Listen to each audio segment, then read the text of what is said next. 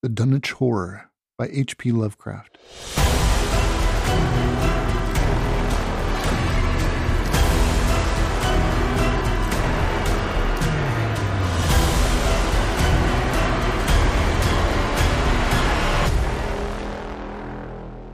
Gorgons and hydras and chimeras, dire stories of Salino and the Harpies, may reproduce themselves in the brain of superstition. But they were there before. They are transcripts, types. The archetypes are in us and eternal. How else should the recital of that which we know in a waking sense to be false come to affect us at all? Is it that we naturally conceive terror from such objects, considered in their capacity of being able to inflict upon us bodily injury? Oh, least of all. These terrors are of older standing. They date beyond body, or without the body they would have been the same. That the kind of fear here treated is purely spiritual, that it is strong in proportion as it is objectless on earth, that it predominates in the period of our sinless infancy, are difficulties the solution of which might afford some probable insight into our anti-mundane condition, and a peep at least into the shadowland of pre-existence. Charles Lamb, Witches and Other Night Fears. 1. When a traveler in north-central Massachusetts takes the wrong fork at the junction of the Aylesbury Pike, just beyond Dean's Corners, he comes upon a lonely and curious country. The ground gets higher, and the briar-bordered stone walls press closer and closer against the ruts of the dusty, curving road. The trees of the frequent forest belts seem too large, and the wild weeds, brambles, and grasses attain a luxuriance not often found in settled regions. At the same time, the planted fields appear singularly few and barren, while the sparsely scattered houses wear a surprisingly uniform aspect of age, squalor, and dilapidation. Without knowing why, one hesitates to ask directions from the gnarled, solitary figures spied now and then on crumbling doorsteps, or on the sloping, rock-strewn meadows. Those figures are so silent and furtive that one feels somehow confronted by forbidden things, with which it would be better to have nothing to do. When a rise in the road brings the mountains in view above the deep woods, the feeling of strange uneasiness is increased. The summits are too rounded and symmetrical to give a sense of comfort and naturalness.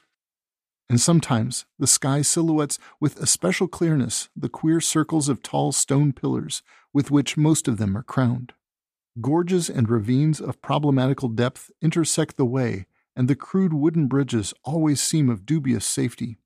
When the road dips again, there are stretches of marshland that one instinctively dislikes, and indeed almost fears at evening, when unseen whippoorwills chatter and the fireflies come out in abnormal profusion to dance to the raucous, creepily insistent rhythms of stridently piping bullfrogs. The thin, shining line of the Miskatonic's upper reaches has an oddly serpent-like suggestion as it winds close to the feet of the domed hills among which it rises. As the hills draw nearer, one heeds their wooded sides more than their stone-crowned tops. Those sides loom up so darkly and precipitously that one wishes they would keep their distance, but there is no road by which to escape them. Across a covered bridge, one sees a small village huddled between the stream and the vertical slope of Round Mountain, and wonders at the cluster of rotting gambrel roofs, bespeaking of an earlier architectural period than that of the neighboring region.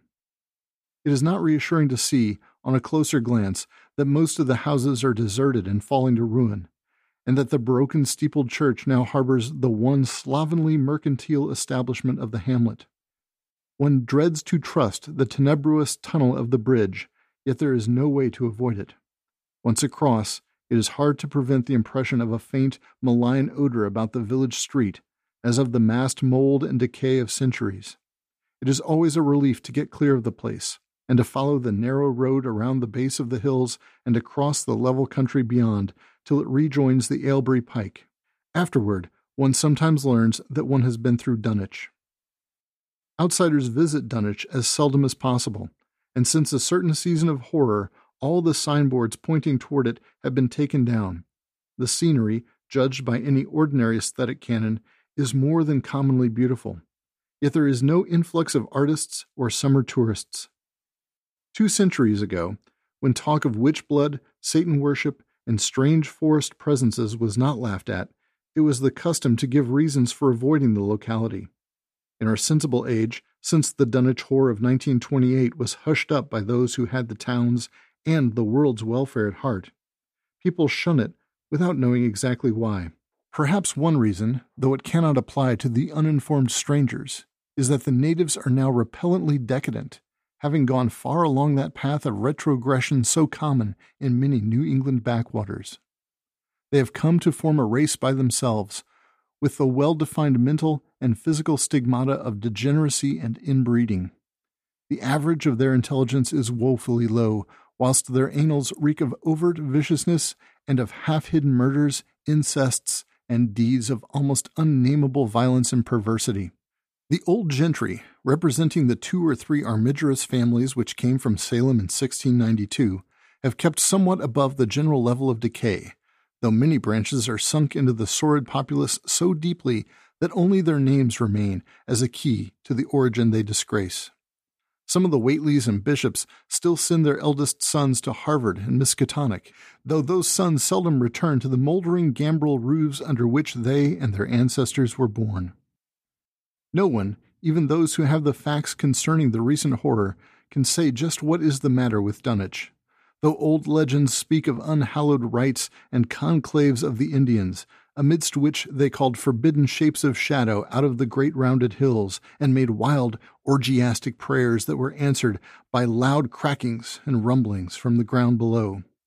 In 1747, the Reverend Abijah Hoadley, newly come to the Congregational Church at Dunwich Village, preached a memorable sermon on the close presence of Satan and his imps, in which he said, "It must be allowed that these blasphemies of an infernal train of demons are matters of too common knowledge to be denied. The cursed voices of Azazel and Bozrael and Beelzebub and Belial being heard now from underground by above a score of credible witnesses now living, I myself did not more than a fortnight ago catch a very plain discourse of evil powers in the hill behind my house, wherein there were a rattling and rolling, groaning, screeching, and hissing such as no things of this earth could raise up, and which must needs have come from those caves that only black magic can discover, and only the devil unlock." Mr. Hoadley disappeared soon after delivering this sermon, but the text, printed in Springfield, is still extant. Noises in the hills continued to be reported from year to year and still form a puzzle to geologists and physiographers. Other traditions tell of foul odors near the hill-crowning circles of stone pillars and of rushing, airy presences to be heard faintly at certain hours from stated points at the bottom of the great ravines, while still others try to explain the Devil's Hopyard, a bleak, blasted hillside where no tree, shrub, or grass blade will grow. Then, too, the natives are mortally afraid of the numerous whippoorwills, which grow vocal on warm nights. It is vowed that the birds are psychopomps lying in wait for the souls of the dying, and that they time their eerie cries in unison with the sufferer's struggling breath. If they can catch the fleeing soul when it leaves the body, they instantly flutter away, chittering in demonic laughter, but if they fail, they subside gradually into a disappointed silence. Those tales, of course, are obsolete and ridiculous, because they come down from very old times. Dunwich is indeed ridiculously old, older by far than any of the communities within 30 miles of it. South of the village, one may still spy the cellar walls and chimney of the ancient Bishop House, which was built before 1700, whilst the rooms of the mill at the Falls, built in 1806, formed the most modern piece of architecture to be seen. Industry did not flourish here, and the 19th century factory movement proved short-lived. Oldest of all are the great rings of rough-hewn stone columns on the hilltops, but these are more generally attributed to the Indians than to the settlers. Deposits of skulls and bones found within these circles and around the sizable table-like rock on Sentinel Hill sustain the popular belief that such spots were once the burial places of the Pocumtucks, even though many ethnologists, disregarding the absurd improbability of such a theory, persist in believing the remains Caucasian. You've been listening to The Dunwich Horror by H.P. Lovecraft. Read by Dr. Bradley Will. Produced by Stephen Schleicher. This audiobook was produced in 2022 by Major Spoilers Entertainment.